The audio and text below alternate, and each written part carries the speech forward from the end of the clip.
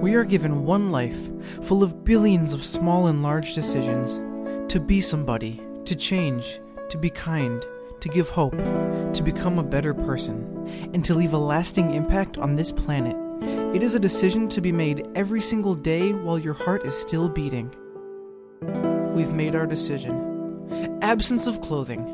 Atheist and science-based apparel and merchandise, donating 50% of our profits to charity. Look good and feel good, without God. Check us out at absenceofclothing.com and find us on Facebook, Twitter, Instagram, and Pinterest for discount codes and other sweet swag. Speaking of discount codes and sweet swag, why don't you head on over to absenceofclothing.com, type in the promo code EvilTwins, and you will get 10% off. Not only will you get 10% off, but you're going to do something good for the world. Please give back, people. Hey, Brad. What's up? I know you're really getting into this whole beer thing now, aren't you? A little. Well, Old Town Brewing has done something amazing. What's that? They are the gold medal winners at the Great American Brew Festival in 2015. Wow, that's pretty impressive. They've created a beer called Shanghai IPA. Shanghai? Shanghai.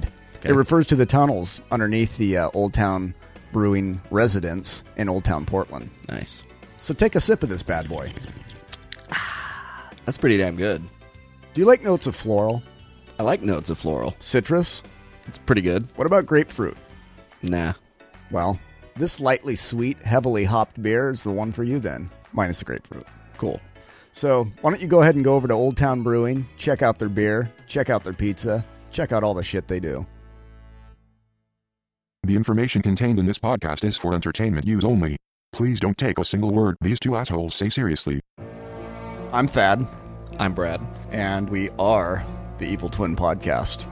Well, what's the goal here? To continue making as much money as they can for as long as they can before they get busted. First of all, props to you for knowing about the Septuagint and the Vulgate. Yeah. So I'm beyond third grade? Wait. We're saying first year graduate school here. Like that was impressive. Yeah.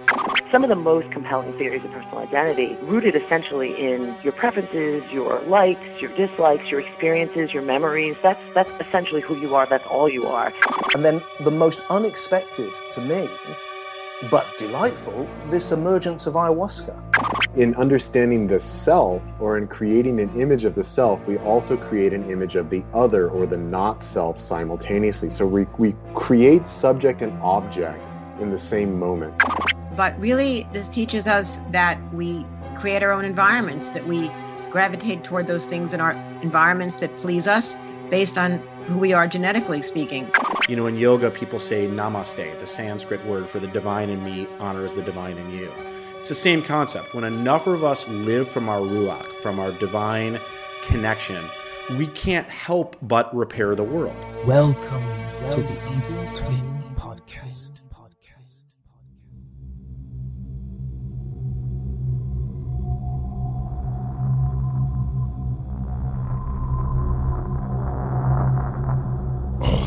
Satan. No, I am Satan. No, I am Satan. No, I am Satan. You're starting to sound a little bit like Grimace or something. A fucking Muppet. Now, Satan I am. Nah, yeah, Yoda is not Satan. Okay. So don't even try to. Well, we know that the Jedi carry a special place in our hearts, so don't try to besmirch them. Right. Well, didn't someone recently post something on Twitter about the Jedi are Satan. Being Satanism? Yeah, it's very ironic that we're bringing that into it. Yeah, so welcome back, ladies and gentlemen. Guess what we're talking about on this beautiful Easter Sunday? Satan.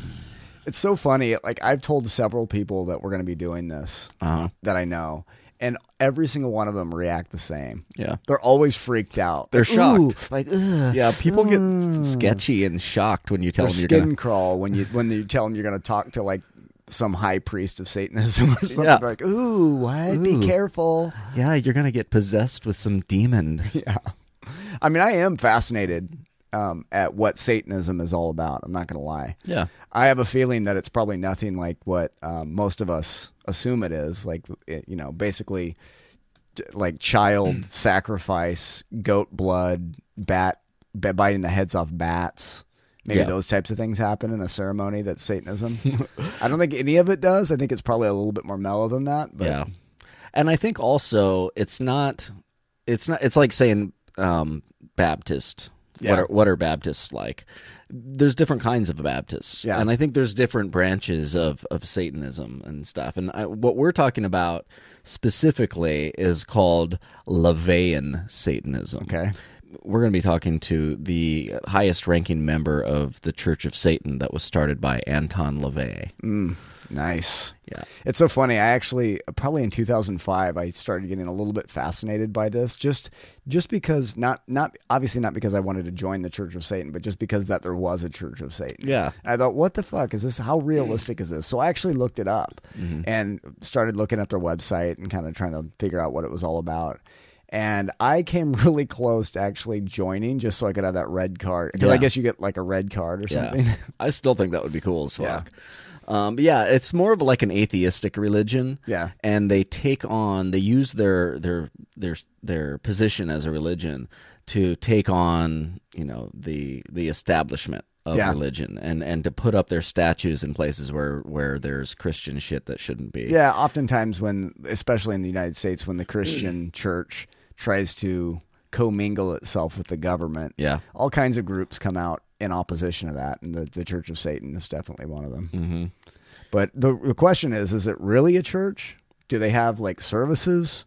What is the Church of Satan? And we're going to be getting into that with Peter Gilmore, who is, actually, I don't have the computer in front of me. Why don't you go ahead and... He's the high priest of the Church of Satan. He has other titles. I think they Magus or something. I can't remember I don't know how they pronounce it. Okay. But there's different titles that he holds. But he's the high priest of the Church of Satan. He's the leader of the Church of Satan that was started by Anton LaVey. Wow. Could we time a more appropriate day to do the Church of Satan episode than on Easter Sunday?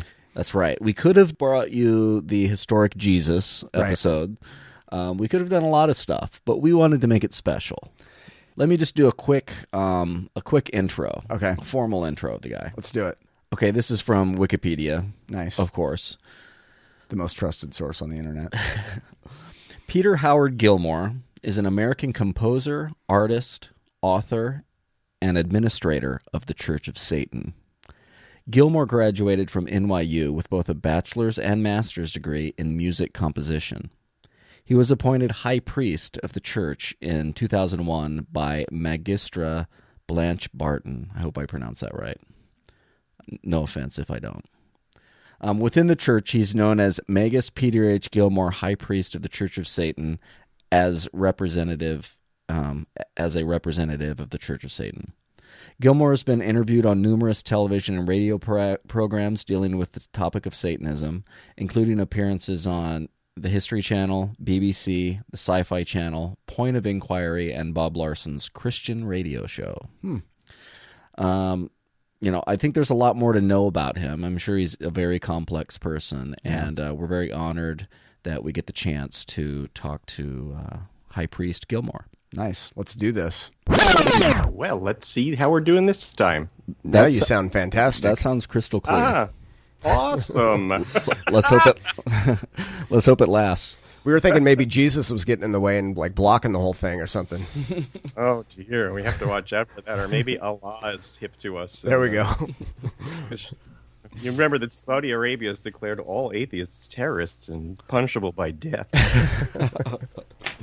Least interference could be the most they could do at this point. Unfortunately, I'm sure that happens on a daily basis over there. It's a horrifying thing.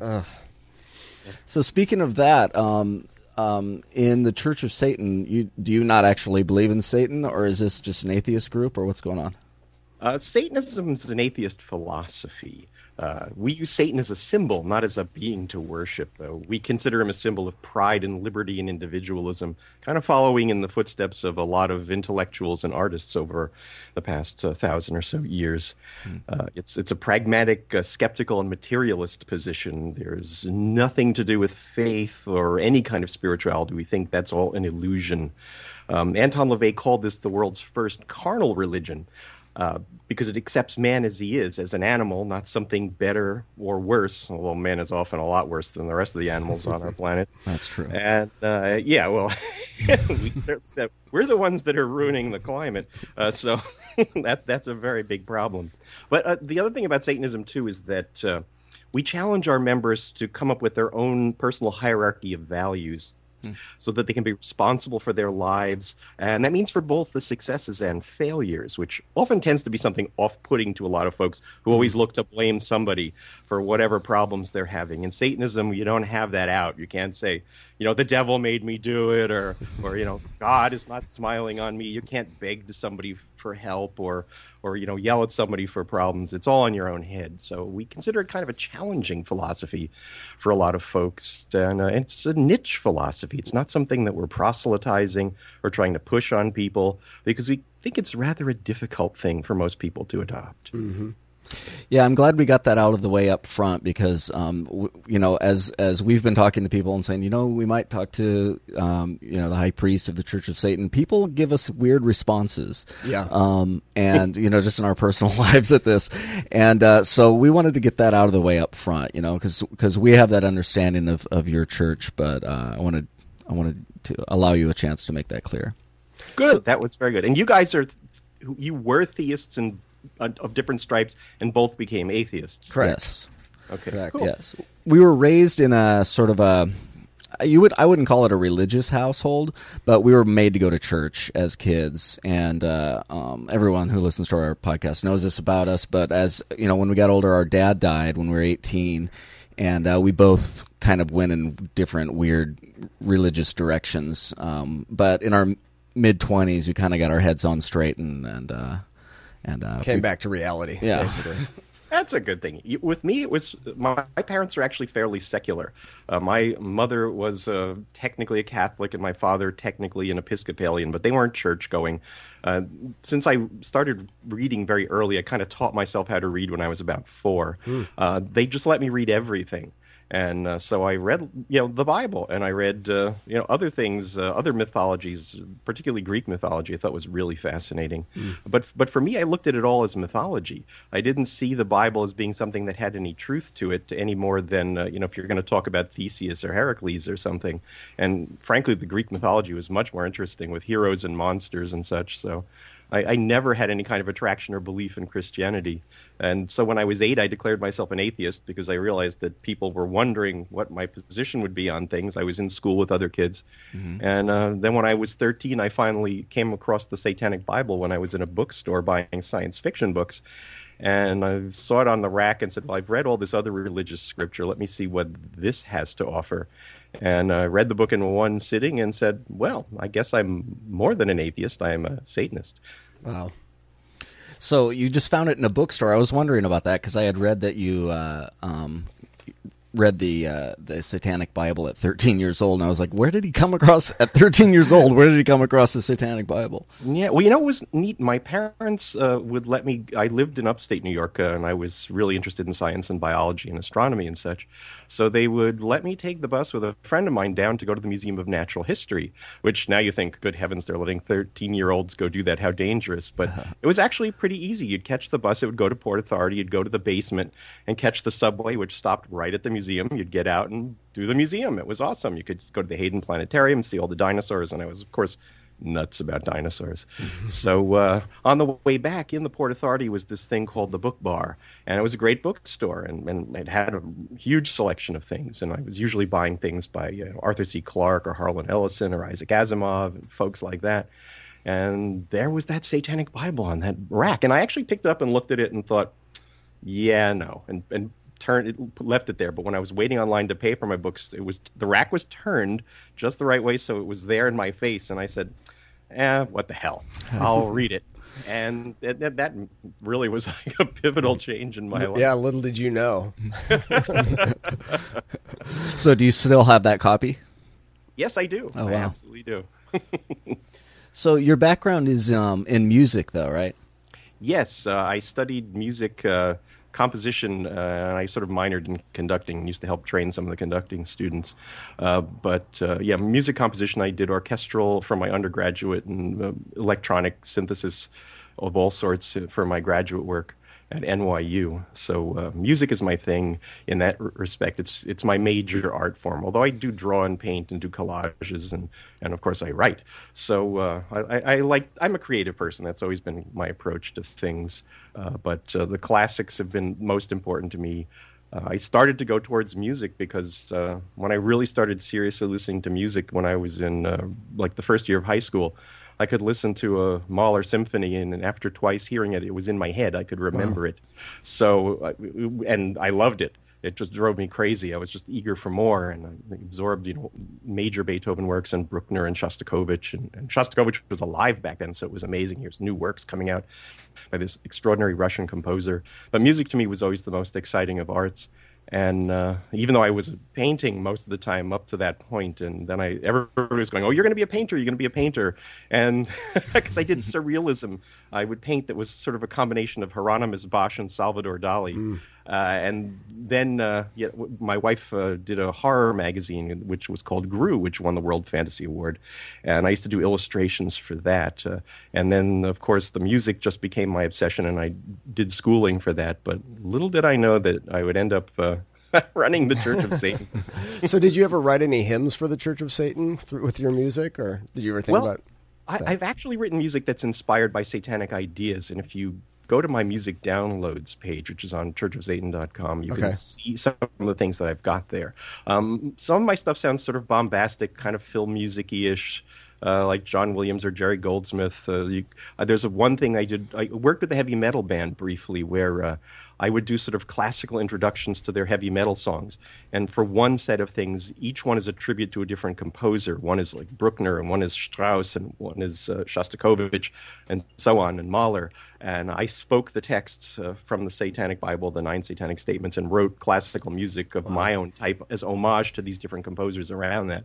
I still remember playing that for Anton LaVey on one of our meetings. I brought the cassette, and he was pretty impressed. Because he was an amazing musician, Anton LaVey. Like, he was self-taught. He had studied when he was very young, but really, he was just really facile. And he could play almost anything on the keyboards. And he used synthesizers to make these kind of self-controlled orchestras, which could either be something like a pit band in some sleazy dive, all the way to sounding like a philharmonic orchestra. When my wife and I would come to visit him, he'd often practice more classical stuff so that he could wow us, which he did, because he would do Saint-Saëns Danse Macabre, or he'd play some Wagner or Liszt, and he just really got into the spirit of it, and he'd play these kind of overblown, hyper-romantic versions. And we'd sing with him, too. Like, he would like to do different kinds of old popular songs. And so my wife would sing, sort of torch songs with him. And I would sing kind of operetta stuff sometimes. Although I sang the Ode to Joy in German from Beethoven's Ninth, and he accompanied me once, which was kind of fun. Wow. So how did you go from being a musician and meeting Anton LaVey to becoming the high priest? Well, what happened was that once we met Anton LaVey, my wife and I, and that was, let's see, when was that? I think 1982 we met him for the first time. Like, 'cause we joined, well, I read the Bible when I was 13, and then in 15 I actually contacted the organization. I wrote to them as a 15-year-old and said, "Hey, I'm really interested in this. This philosophy resonates with me." And they said, "Well, we don't really accept people who aren't legally adults into the organization, so you're going to have to wait." But, which is, of course, a policy we maintain still. It's really, we're not like religions that are like, get them when they're young, and you can't, they never, like, the Jesuits want to do that, and all the other religions want to do that. But Satanism is like, no, you have to be a mature adult. You really have to have this being well considered. But they were very polite to me, and they sent me some information and said, just keep studying, and surely you'll be ready. And when we finally were ready, we joined and were invited to go out and meet Anton LaVey. And my wife and I were both in college. She was studying English at Fordham and then later NYU, and I was at NYU doing my music. So we kind of waited for a little while until we felt we had accomplished some things academically. We both did very well in school, and said, okay, now we've got some accomplishments. We're ready to meet this man who's impressed us so much. Yeah. And we went out and met him, and he was just like he is in the book. His voice that he has in his writing, which is kind of sardonic and funny and earthy, was exactly the person he is and was.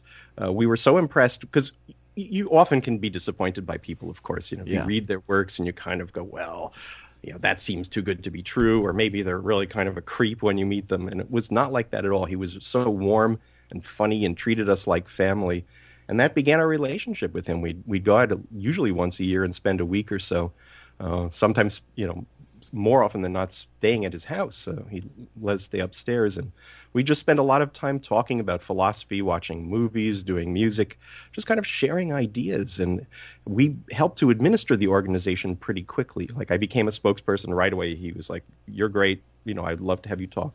And it was the Satanic Panic was happening at that point, which really got to be a point where people were spreading the most insane stories about this made-up Satanism as if it was some kind of devil cult that went from kids scrawling graffiti under overpasses to like generals and from various countries colluding to bring Satan's empire into some new world order. It was hilarious that people actually believed that, and it was on talk shows almost every other week for years. Is astonishing. I think younger people don't even believe it. You tell them that, and they're like, "Yeah, sure," but. I have them all on video. I have a huge archive of that stuff, and spent hours of my time like representing Satanism, often sitting next to psychotic people who were claiming that they bred and sacrificed babies in Satan's honor. Of course, they were Christians at that point, you see, and so then they felt it was okay, now that they accepted Jesus, that they had birthed babies and slaughtered them in the name of Satan.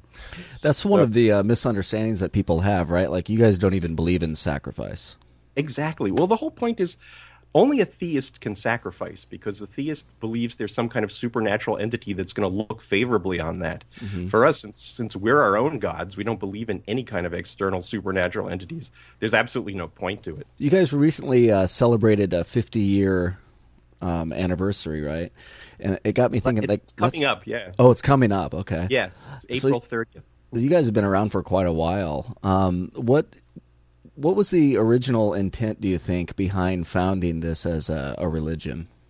Well, I think with Anton LaVey, his idea was that he was unsatisfied with what was going on around him. He was a smart guy, and he saw there was like this occult explosion happening, that there were people into witchcraft, and Eastern religions were happening. It was the turmoil of the 60s. It was really the conservatism from post-World War II was being called into question on so many levels. The God and country thing was no longer holding anybody's attention as being the most valid path. But he looked at the occultism and said, well, this is no better than Christianity. It's offering, Jesus with breasts where Wicca was concerned half the time. And, he felt that was just not something that was worthwhile. His background was as a secular Jew. And his ancestors migrated to the United States and were not religious Jews. They weren't practicing. They embraced America and its concepts of separation of church and state, and they became very secular people. So he grew up with this very non-God-oriented background. So he felt that the only symbol that really could resist all of this belief, even though things were changing, the belief was still skewing towards some kind of deities, that Satan was the adversary. It's what it means in Hebrew. So by picking that as the symbol, and to stand for opposing all spirituality, which is really kind of the major point in the Satanic Bible. Early on, it states that man invented all of the gods, and that means all of them. And that means all the devils and demons, too. It's a thoroughly atheist text.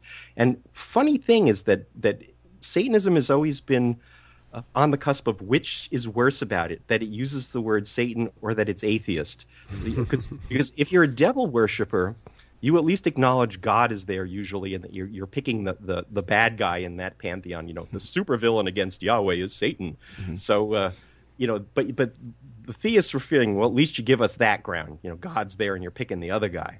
But where the Church of Satan came along, it's calling itself a church, but it's saying, no thank you to all deities. And that the center of deity is in each Satanist himself or herself. And that was pretty revolutionary at the time and shocking to so many people, and they didn't know how to deal with it. Nowadays, of course, atheism is much more widespread and accepted. It isn't considered this horrible condemnation as it was at one point. Because, of course, if you were an atheist, you were going to be immoral and you couldn't control yourself. You must need God to tell you not to go run out and rape and murder and pillage. And just confidentially, don't you guys feel that when people say that you really worry about them? Yeah, because if that's what they need to keep them in check, then do you really want to even be in the same room with folks like that? Yeah. I see Ted Cruz, and that kind of makes sense to me. Yeah, I've had these conversations, and I've had that exact same thing said to me. You know, like if it wasn't for God, you know, wouldn't you go do this and that? And I'm like, no, I fucking wouldn't. If I did, I don't believe in it, and if there was a God, I doubt that I would. Well, it seems like every God needs some sort of scripture, right? Right. So I guess my question to you is, what is the Satanic Bible? I mean, what's the point of that? Well, it's meant to be like a basic statement of Satanism, and part of it is very showman-like. Anton LaVey worked in carnivals and circuses for a while, and he also worked as a photographer and did sort of on-the-scene photography for police departments. He'd go to accident scenes and murder scenes and things like that. So he really had a kind of dark view of human nature from that. And he felt that he could dramatically put a book together that could be a tipping point, that could be for the right people. Again, it's always for the right people, because we tend to think that there are two kinds of people. Anton LaVey didn't really define this right away, but in our conversations, he agreed with me in this concept that they're generally, most people are focused outside of themselves. They're looking for an authority figure, either spiritual or political, to give them guidance for what they should do. They can't. The other kind of people are inwardly focused. That they make their own horizons, as Nietzsche would say. That you create your values. That you are self-motivated. And I think that type of person is sadly the smaller percentage of our species. So that religion may be useful if it's not a crazy jihadist religion. As Benjamin Franklin thought, religion was actually good to keep some people behaving. Those people, you might keep them in order because maybe they will run off and do crazy things if they don't have that. I do, of course, have hopes that our species can evolve past that intellectually, but it looks kind of like that we're in the great battle of theism versus secularism right now. Yeah, it does seem like that. Yeah, but back to the Satanic Bible point, what was he looked through some other texts. This guy named Ragnar Redbeard wrote this really kind of incendiary stuff that's very individualist, but it's also full of anti-Semitism and kind of crazy political things. So what LaVey did is boiled down the good individualist parts and edited them and changed them to make kind of these scathing statements at the beginning of the book that would make you stand up and take notice. They're like, wow, look at that. And then he explained Satanism. He had written the book and published it in 1969. He had founded the church in 1966. So he used to give out these sort of pamphlets that explain the basics of the philosophy. He expanded on those essays and said, here it is. This is what Satanism is about. And of course, the chapter that people were most remarking on was the one titled Satanic Sex. And because, again, what was so striking about that was he said all sexuality is fine as long as you indulge in it with another mature person. There's no coercion going on. You can do what you like. Fetishism is encouraged. Be an individualist. Enjoy your sexuality, or have no sexuality. If you're not interested in sexuality, we're not some kind of crazy hedonistic cult that's going to make you go out and have orgies. If sex is not your thing, then mazel tov.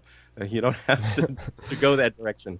But that was, again, something that was, for an organized religion, to have that approach to human sexuality was totally groundbreaking. There were transgendered members from the very beginning of the organization. There are pictures in The Devil's Avenger, which was a biography that was written of Anton LaVey that came out in, I think, 1974. And one of the ladies in there is a transgendered person. And it says right in the caption that those people are encouraged and accepted by Satanism. And the whole LGBTQ XYZ whatever, it's always been fully embraced by the Church of Satan in our philosophy. Wow. So the Satanic Bible set a really good foundation of a way of creating a new perspective that people could dip into and either see themselves reflected in it and use it as a tool to enhance their lives, or they might find it's really not to their taste. There's plenty of secular people and atheists who look in it and it's too theatrical for them, or they don't resonate with the idea of Satan as an anti-hero who's a stimulating exemplar. They have other directions, other aesthetics. So there's an aesthetic component to Satanism, I think, as well. Those of us who kind of like horror movies and things like that immediately can find it fun. But it's not something that requires that, too. I live here in the Hudson Valley in a house that looks like the Addams Family. It's a Victorian house. It's painted mostly. Is it the Black House? No, Yep, that wasn't. Oh, well, see, Anton LaVey had his own black house, and I have one too. Nice. Mine's bigger. But nice.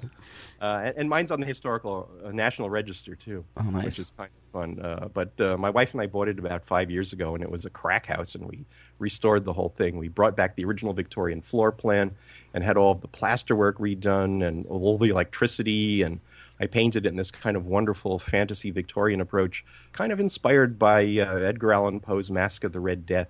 Wow. And the Roger Corman movie of the same thing. And I don't know if you know either of those, but a major feature of the story and the film is progressing through these rooms that are each focusing on a particular vibrant color as a whole experience for the people participating. And so I've done that here. Each room is very vibrantly colored, from reds and deep greens. I have a peacock parlor I'm actually working on right now with various peacock colors. But I have a ritual chamber, of course. It's mostly black with a red ceiling. That's in homage to Anton LaVey's original, and it's about the same size as the one he had in the San Francisco place. So it lives on here, even though his house has been torn down and replaced by some pretty boring condos. Do you use your house as a sort of a meeting place or a place for church activities?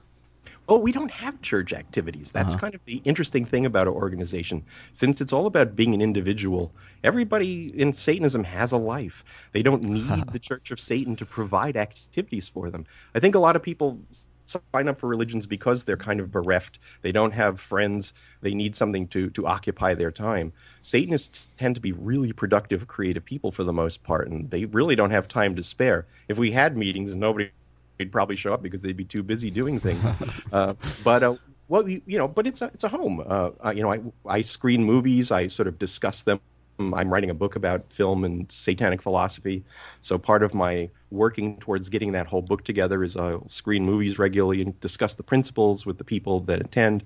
I also do music appreciation lectures. I have people over and play them music that relates. I'll maybe do sort of the Italian influence. You go from Mendelssohn to Respighi and to the modern composer John Corigliano. I do all of these kind of things as sort of education, and I find them just intellectually exciting and fun. So, we have people over. My wife is a cocktailian. We have extraordinary cocktail parties. So you live it up, basically, is what you're saying. Yeah, well, see, the whole point to Satanism, and Anton LaVey sort of said it humorously, is evil, they like to name us, is live spelled backwards. Nice. So we like to live.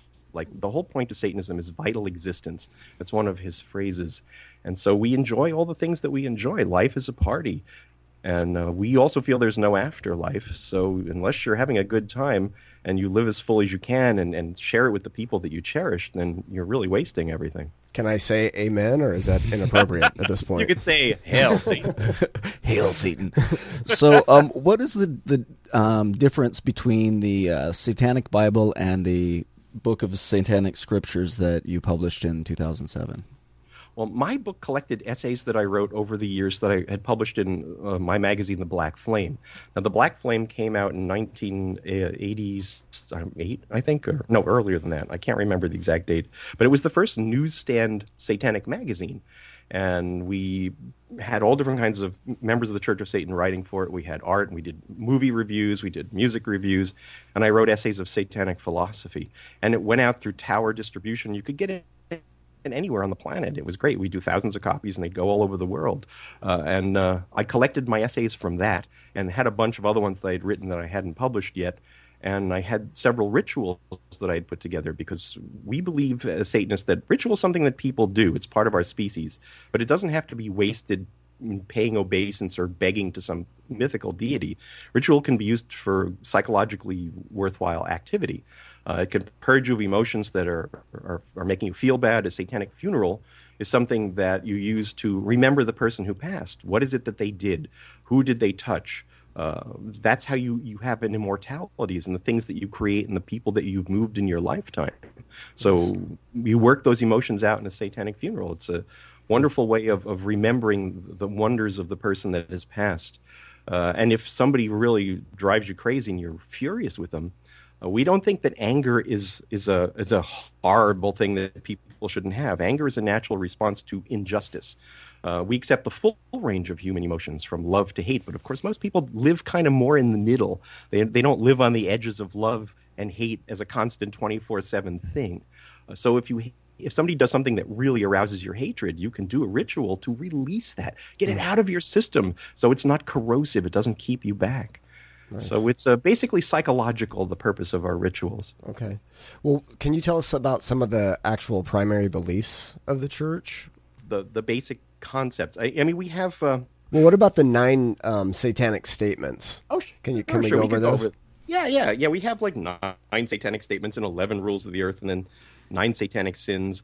And the sins are sometimes fun. Maybe we'll do the sins first. Oh, okay. Yeah, let's start with because the juicy people always stuff. like, yes, it's sins. But in Satanism, a sin isn't something that some supernatural entity is forbidding you from doing. In Satanism, it's a behavior we want to not do. We want to keep these out of our lives. So the first satanic sin is stupidity. And we don't want to do stupid things. We don't want to be stupid. We want to be aware. We want to be educated. And the thing is, it's worse than ignorance because you can cure ignorance by research and learning and thinking. But don't be a dummy. Don't be stupid. Like that's our primary thing. Like, nice. If you're a Satanist, keep that out of your life. The second one is pretentiousness. And that to us means empty posturing. And for Satanists, we really like to pay attention to human nature and how people behave. We like to read people. It comes from Anton LaVey's Carney background because he used to do cold readings for people. You case the marks, you see what they do. You could, if you go back to that old movie Nightmare Alley, which was very influential on him, you see that whole concept being used by fortune tellers and then by a psychologist turns it on the fortune teller. It's really an amazing film noir that if you can catch it, Tyrone Power's in it, an awesome movie. Should be remade, actually. We'll have to check that out. Yeah, really good film. But the whole point is look at people who are, again, being blowhards or who are full of it. Like, recognize that and don't do it yourself. Like, don't be a pretentious idiot. Don't be a blowhard. It's like that's something that one could say to a lot of politicians, I think. Yeah, most of them. Yeah, and the third one is solipsism. And by that, we don't mean the classical philosophical definition, which is very specific. But what we mean with solipsism is don't project your beliefs and values on other people and expect them to share them. Because what happens, I think, with a lot of folks, and it goes for secularists and religious people, that we look at other people and think, well, they must be operating from our basic premises. And they aren't. So for the Satanist to be really aware of how other people are being motivated, you can't assume that they're sharing your premises. You have to really pay attention to them. And I think today, of course, since we're having such a clash of rabid theism against everybody else, we can see that those folks are operating on very different premises from a lot of other people are. And that makes it really obvious. But I think so often when even people discuss things, whether they're trying to share being activists, even amongst secularists, everybody would like to move things, more separation of church and state, more being free to do more things without government intervention. We may not all have the same values because even though, if you start with atheism, that means you don't believe that there is any God. But where do you go from there? How do you evaluate what the human animal is? Are you a protectivist? Are you somebody who thinks that people need to be told to do things for their own good? Or do you let people rise or fall on their own, which is kind of how we do it? So that can be an issue of difference when we deal with other secularists, depending on what kind of goals we're seeking. So again, solipsism, don't assume that other people have the same premises that you do. Okay. And the fourth one is self-deceit. And that would be lying to yourself. We think that you really need to be aware and be aware of your own strengths and weaknesses, what you can do, what you can't do. And you could challenge yourself, certainly, but if you try to do something that's way beyond your capabilities, then don't fool yourself into thinking that that's going to carry through. It's a basic reference to the basic realism of Satanism. That we really want people to be grounded, earthy, and not fooling themselves on any level. Okay, the fifth one is herd conformity.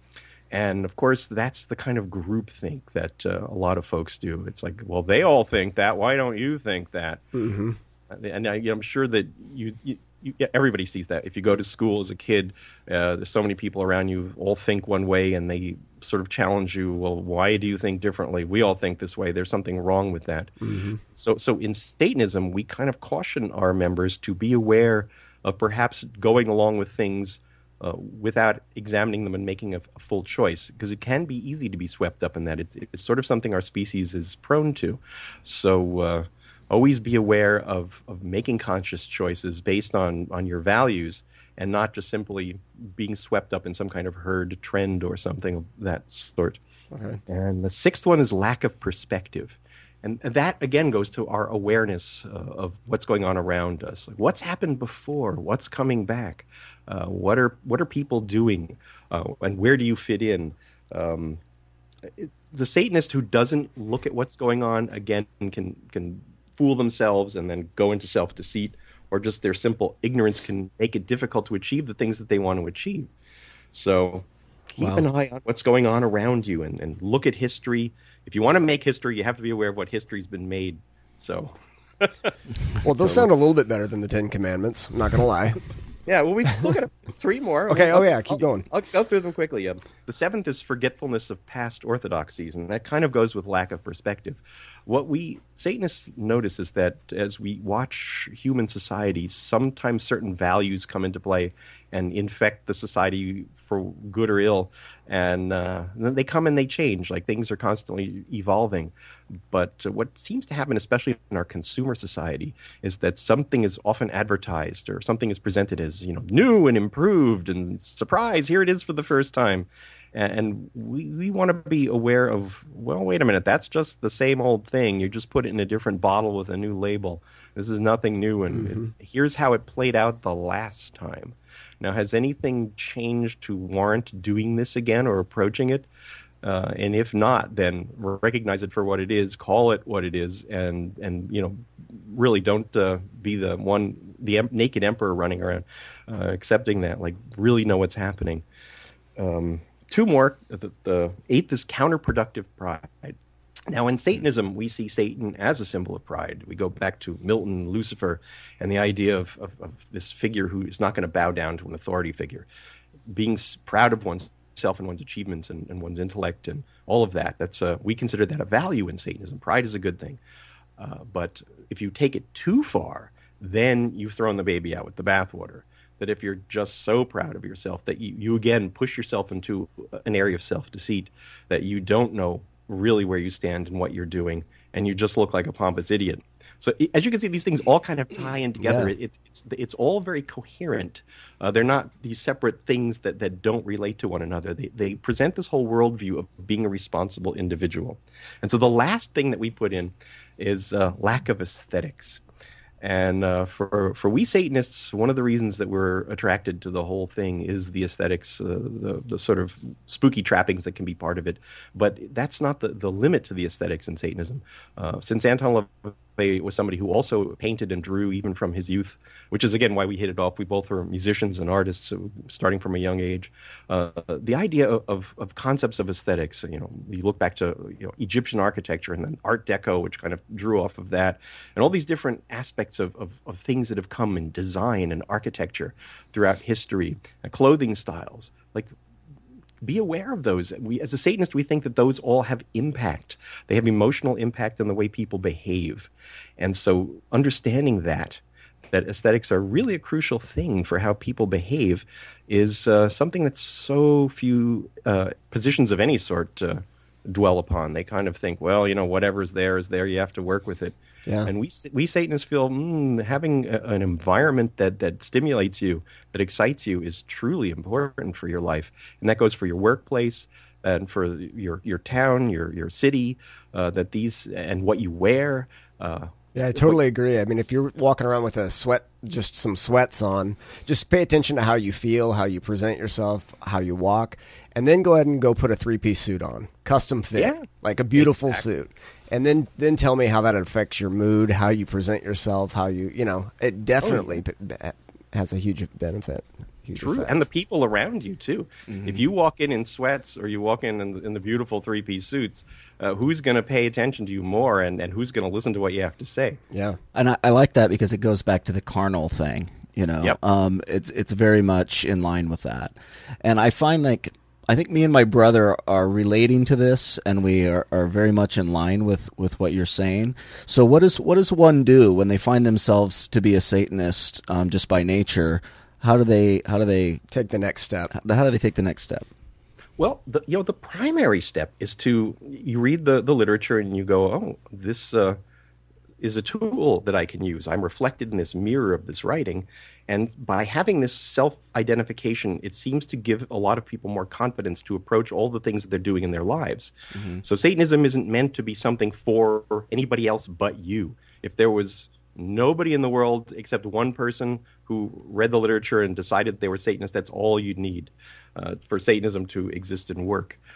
So you apply it. You apply the philosophy. If you want to meet other people who also share that philosophy, then we have online places. We have like an unofficial Facebook group where outsiders can deal with people in the organization. We have people in our hierarchy who represent it and can explain it.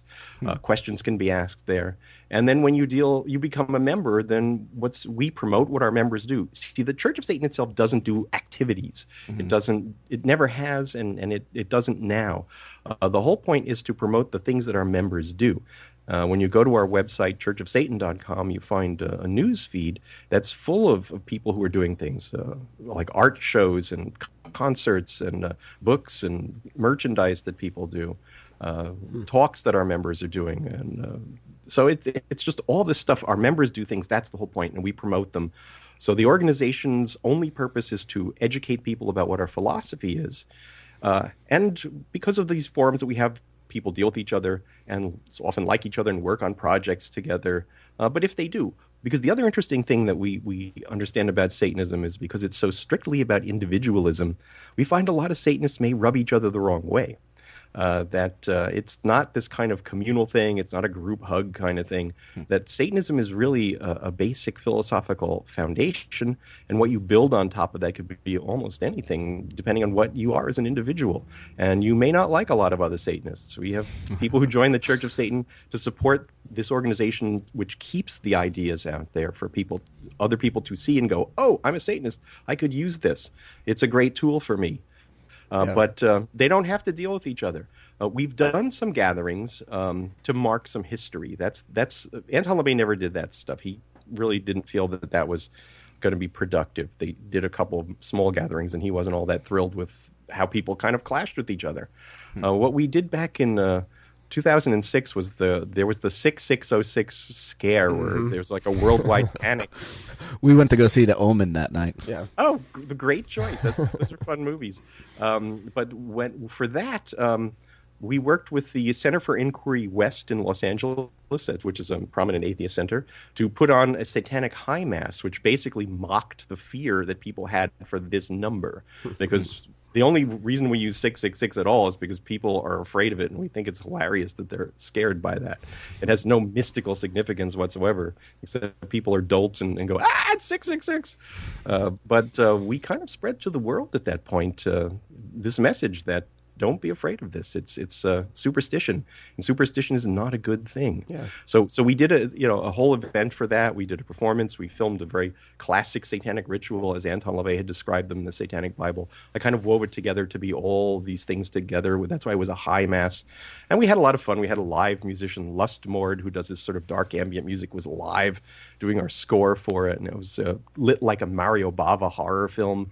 It was sort of Hammer meets Mario Bava and dark ambient. It was loads of fun, and the set was designed after the movie The Black Cat, which has Bela Lugosi and Boris Karloff in it.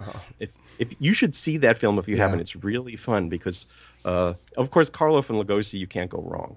But the idea is that Boris Karloff is a brilliant architect who does these Art Deco stuff. And he's also the high priest of a satanic group. And everybody that shows up for his rituals are all dressed up to the nines. And this house is awesome. It's ultra modern for the period. And Bela Lugosi's an old rival of his who shows up and finds what nefarious doings are going on there. But the ritual chamber used all these kind of crystal shapes and angles. So we employed those in our set for the 666 event. And you can see it on our website. If you search there for that, it comes up and you can watch the video of what we did then. We kind of loosely filmed it. We had to rehearse it all week, and then we had shot some of the rehearsals and shot the performance. It wasn't really planned to be a film, but we figured, all right, we could knock it together into something that people could relive it from. And then we did an event in the Hellfire Caves in England, which is where Francis Dashwood and the Hellfire Club used to celebrate sort of carnal rites that mocked religion. And Benjamin Franklin, of course, used to go there and have a ball. So there's these wonderful caves that are tunneled out under the West Wickham estate. And we threw a banquet and ritual in there that was loads of fun. And we were, where our sort of forebears, both the British and American freethinkers, the people who really didn't believe in religion and used ritual to mock these stultifying beliefs and to celebrate carnality, we felt that was truly a great place to look back at our ancestors, our intellectual ancestors, and celebrate their legacy. Beautiful. And a year ago, almost a year ago, April 30th, which is Walpurgisnacht, we did the beginning of our celebrations for our 50th anniversary. And we gathered in Washington, D.C., and we felt that was the best place because it's the seat of the United States. And we think the United States is a truly satanic nation because it does promote separation of church and state and all of the values, generally speaking, that Satanists support. Nice. We often call it the United Satanic America, and we do need to get some of those things out of the pledge and such. All these things people have sort of snuck in, but Washington we felt was the right place to be for us because it's this wonderful legacy of secularism, and we did salon presentations for an afternoon where our members explain things that they do, and that we have people who are motivational speakers, and we have people who are publishers, we have people who are ecological activists who actually are doing some major work to deal with issues of world radiation levels, and we have another person who is dealing with our freedoms that are being encroached on by the government these days. So we have some powerful people who are not so open about their affiliation.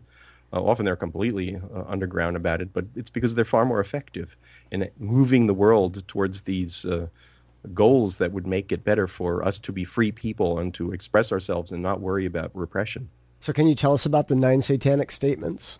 Sure. These are sort of symbolic ideas that kind of give you some basic thoughts about what Satan symbolizes to us. And Satan represents indulgence instead of abstinence. And of course, that goes to our fun, our lifestyle, enjoy. Don't abstain, indulge. I'll go through them and I'll go back to that one. Yeah. Satan represents vital existence instead of spiritual pipe dreams. That's pretty obvious. Yeah. Satan represents undefiled wisdom instead of hypocritical self-deceit, which of course we pulled in again in the sins, but there you go. Satan represents kindness to those who deserve it instead of love wasted on ingrates. And that, too, comes from the idea that Christianity is always telling you to turn the other cheek and love everybody, and we think that's such nonsense. You can't love everybody. Actually, you probably love a very handful of people in your life, and certainly don't give it on people who are doing ill to you. That's completely foolish. But at the time, again, this was like a really revolutionary statement. With people are again, promoting Christianity, and even Eastern spirituality is still kind of like, oh, yes, everybody is nice. We should be nice to everybody. And this is like, don't waste your time on people who are ingrates. Like, give up on them. And to follow up on that, Satan represents vengeance instead of turning the other cheek. And for us, we really feel that we try to get justice done. We do it within the social contract. We agree with Hobbes that the social contract is something that we need because we like life to be more than just brutish, nasty, and short. We have civilization. We want to continue civilization. But we believe that we need to have law enforcement that can work to that. And we have to work towards not just being sheep and bowing down to people who are abusing us, but stand up for ourselves. So following that, Satan represents responsibility to the responsible instead of concern for psychic vampires. Now, responsibility to the responsible is a very important principle because that means people deal with people as they deal with you. We kind of follow a silver rule rather than the golden rule. We deal with other people as we would like them to deal with us, But if they don't deal with us back that way, then we deal with how they've dealt with us. So if they're rotten to us and do terrible things, then we have to resist that. We have to stand up to that. You don't just bow down and go, oh, well, I like there's something better about being trodden under. Satanism throws that away. A psychic vampire? Oh, yeah, that's the next part. A psychic vampire is somebody who tries to prey on your emotions so that you give them things that they don't deserve. It could be somebody who would, brings a box of candy that you don't like, then expects you to suddenly do things for them like, oh, I gave you that, so now you owe me. So a psychic vampire is basically, it's not some kind of mystical thing or some energy sucker or some science fiction nonsense or supernatural nonsense. It's basically someone who would prey off your emotions, often by giving you stuff that's valueless to make you feel guilty and obligated to doing things for them that they actually want done. Wow, yeah, that's good. And there's a lot of those, I'm sure. A lot of those. Satan represents man as just another animal, sometimes better, but more often worse than those that walk on all fours, who, because of his divine spiritual and intellectual development, and that's in quotation marks, has become the most vicious animal of all. And that basically means theism and spiritualism, because of these crazy ideals that are not tied into reality and how people behave, allows people to be horrible to each other. Look at the Crusades and look at the Inquisition and look at Ireland, where we have two Christian sects fighting against each other. Theism always leads to people torturing each other because one side thinks they have the real answer and they feel they have to force it on everybody else. If people would just be like animals and follow their nature instead of this sort of theism, patinaed behavior of xenophobia that is parcel of our society for thousands of years, that we are finally getting away from on some levels, that man could actually be better and move forward. But we don't have high hopes for that, especially when you turn the news on every day. Yeah. And then the eighth is Satan represents all of the so-called sins, as they all lead to physical, mental, or emotional gratification. And that goes back to the good old 7 deadly sins, lusts and anger and sloth and all those good things. And what it basically means is if you indulge in those moderately, they kind of balance themselves so that they end up being something good for you. So you don't have to feel that these are some such terrible things that you're going to go to hell for. If you overindulge with gluttony, the vanity part will get you to go to the gym and work out. If you're too slothful, it's like, you get your rest, but then you'll get back up and do more things. So they end up being kind of these fun little guidelines rather than horrible things that one must oppose. So that's what he was tying in. It really meant the 7 deadly sins, not everything. There's so many sins that the Christians come up Hundreds. with. So it's kind of like, it really goes more back to them. And then finally, a statement of what we think is true. Satan has been the best friend the church has ever had, as he has kept it in business all these years. And that's the whole point. Most religions need a scapegoat. They have to tell you, because they've got an unnatural philosophy, and they tell you, how to control your sexuality and how to control your behavior. The only way they could get you to do that is by saying, there's this guy with this horns and a tail who wants to steal your immortal soul, which of course they can't prove that you actually have one. But they tell you do, and this baddie's after it. So if you don't behave and you don't do these things we tell you to do, if you don't come to the church and pay your tithes, if you don't use the missionary position, and oh my goodness, if you do something with somebody of the same sex, Satan got you. You don't want to lick an asshole, then you'd be really screwed. That's basically what you're saying. That basically would send you straight to hell, I'm sure. Unless the Catholic priest is doing it. Perhaps, yeah, exactly. That seems to be something that they've at least had to pay a lot of money out for. Well, I tell you what, I'm pretty sold. Yeah. And so now I just want to know, how do I join this thing? So can you give us a little advice on that? Yeah, well, anybody who reads the literature, and I basically suggest that they read the Satanic Bible and then read my book, The Satanic Scriptures, because it talks more about the organization itself in more detail. And if you feel that you want to be part of it, it's simple. It's just $200 for a lifetime membership. And most religions tithe people. They take a percentage, and we're like, look, here's your initiation fee. It's got to be big enough so just not everybody does it, because we want to have a little bit of a buffer. It has to be a choice. Like, do you want to buy these really nice shoes, or do you want to join the Church of Satan? or you want to go out to dinner to a really cool place, if you want to join the Church of Satan. Maybe you do one week and one the next, or 1 month, depending on what your salary is. But the idea is it just shouldn't be like, click, I'm a member, because then any idiot will. And that doesn't mean it's a commitment or any even thought. And if money values keep changing, then the membership fee will go up, because it has to be something that has to be a little tug on you. Yeah. So that it's not just like, oh, I don't care. I mean, there's plenty of people, $200 isn't really anything. But enough people it is, and it's usually the people who would be the ones that we don't want joining, because we will turn people away, too. When folks approach us and they really don't get it, we're just like, keep your money, just go away. We have no interest in you. We get hundreds of emails every day, and so many people think that Satan exists, and that if they join the Church of Satan, they're going to be wealthy and powerful and have sex with whoever they want to. And we just go, no, it doesn't work that way. Just, even $200, you need a lot more than $200 for that to happen in your life. I've heard you get a pretty cool red card or something, though. Is that true? Yeah, we give it's a red card. It's the same design that's been used since the early part of the organization. We like to keep things kind of traditional. We send out a membership package with the sheets that are in these bright colored paper, because again, Anton LaVey did that, and it's just sort of fun to maintain that tradition. And we kind of feel that when you sign your registration statement, that you make a little pact with yourself, that your deep mind sits up. Because, again, it's a form of ritual. We think that ritual really is something effective for most people, that if you do something, it has the sort of deeper psychological resonance. So by you signing your name, putting it on the dotted line, committing yourself to Satanism, that's affects you, and it makes you think about it. Of course, if you want to leave, it's very easy, too. You just send the card back and send us a note saying, I'm out of here. That's simple.